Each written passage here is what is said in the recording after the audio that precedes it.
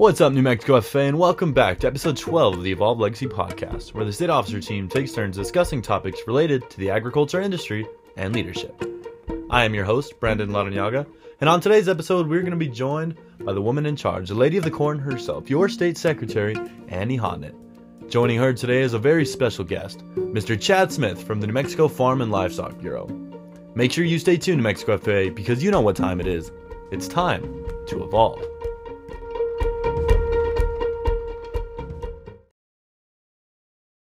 Hello, FFA members. My name is Annie Hodnett, and I am beyond excited to be talking to you about ag policy and how we as FFA members can step up and advocate for an industry we are all passionate about.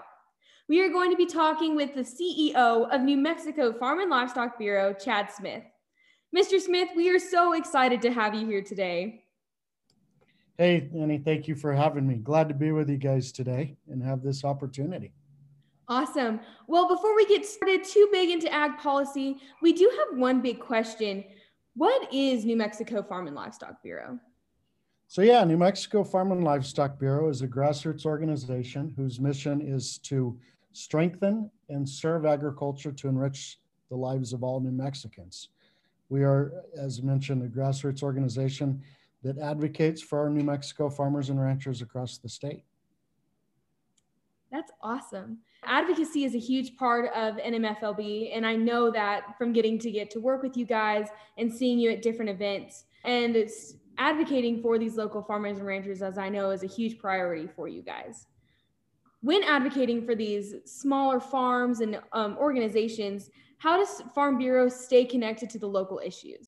So that's what's unique. As I mentioned, we're grassroots, and so we have what we call our boots on the ground. We have a Farm Bureau in every county throughout New Mexico, and so we really rely heavily on that grassroots outreach in order to stay kind of in tune with what's going on across the landscape here in New Mexico. We really look to those counties to help us advocate for their needs, and then ultimately they identify the issues and those things that impact their livelihoods, and they bring them to us through our policy.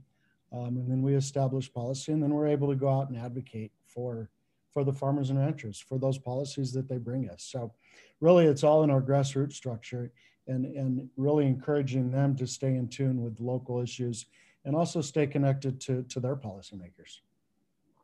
Yeah, and that's super important to do as farmers and ranchers and industry advocates. How do you, as an organization, make an impact on our legislators?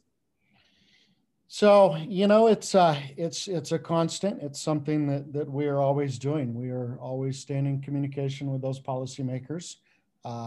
More importantly, we tap the shoulders of our volunteers and our grassroots and our boots on the ground. And that's really where we make the biggest impact, because ultimately policymakers don't want to hear from me or our director of government affairs. They want to hear from the actual boots on the ground, those that the policy is going to actually impact. That is the most powerful tool that we have, is being able to utilize those volunteers to tell their story and really give good examples of how that is going to impact the livelihoods of our farmers and ranchers across the state.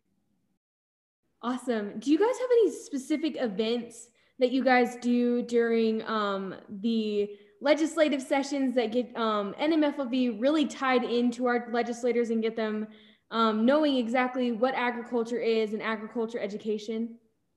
Absolutely, and great question. We have what we call Ag Fest. We've been doing Ag Fest for many, many years, and it's just a great opportunity to bring together our lawmakers with our producers and provide that opportunity for open dialogue, and providing them a platform to be able to showcase why New Mexico agriculture is so important. I love attending Ag Fest. A huge question that I think is super important to kind of talk about is, how do we as FFA members, supporters, and alumni help in sharing the importance of ag education with our legislators?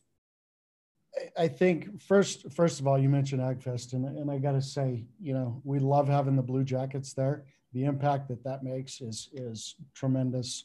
And it helps us advocate for agriculture. And so, as FFA goes out and advocates for the organization and for agriculture, I think, just making sure that you're staying in touch with legislators, telling your story, telling them why it's so important for you to belong in FFA and what it means to you and how it impacts your life, and really being able to showcase how you are our future leaders. You are our future, and what the program has and the impacts that it make is key. Anytime you get a chance to have face-to-face interaction with policymakers, like I said, you guys tell our story better than anybody else, and that blue jacket really does have such power on these lawmakers. I go back to the explanation earlier about being able to talk to the boots on the ground, and you know what? Anytime you can bring our youth and our future into that context is huge. I always love going to FFA Day at the Roundhouse and getting to really meet our legislators. That is one of my favorite things to do.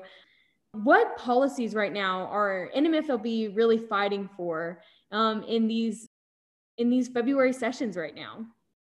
It's an interesting session because we are virtual, and so it all too often seems like we're fighting more than we're pushing good policies forward. But I'll tell you, there's anything that deals with private property rights. We stand firmly on making sure that we protect private property rights.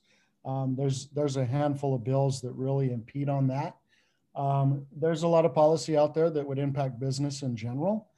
And so we're advocating to make sure we protect not only agriculture, but business as a whole throughout this state. And so, there's a lot of bad policy making going on right now, and we're just trying to do our best to mitigate the impacts, mitigate damages, and do what we can to stop it. You mentioned a virtual session. That is something that we've never had to navigate before. How interesting is it to be in this time when you're still trying to talk to legislators and advocate for the things that you are during these legislative sessions that are all virtual?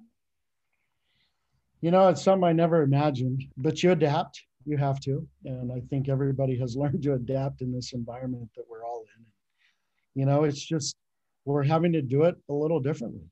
We get 1 minute in front of a committee meeting to give virtual testimony. And so really all of your work is done before that committee ever meets. You're on the phone, you're making emails, you're sending text messages, whereas before you could grab them out of a committee and have a face-to-face conversation. You can't do that now. So you have to prepare them well in advance as they go into that committee, because you're going to get 1 minute to present your case, and it's just not enough time. So it's interesting, to say the least, but it's challenged us.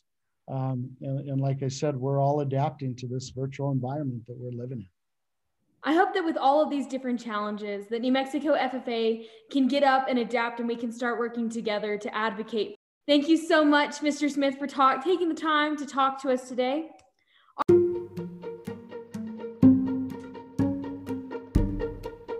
Our date for the next Evolve podcast is going to be on April the 7th. Trivia question for this podcast will be posted on social media on March 31st, and the winner will be picked on April 3rd. Follow NMFFA on social media and keep up with our podcast and New Mexico FFA.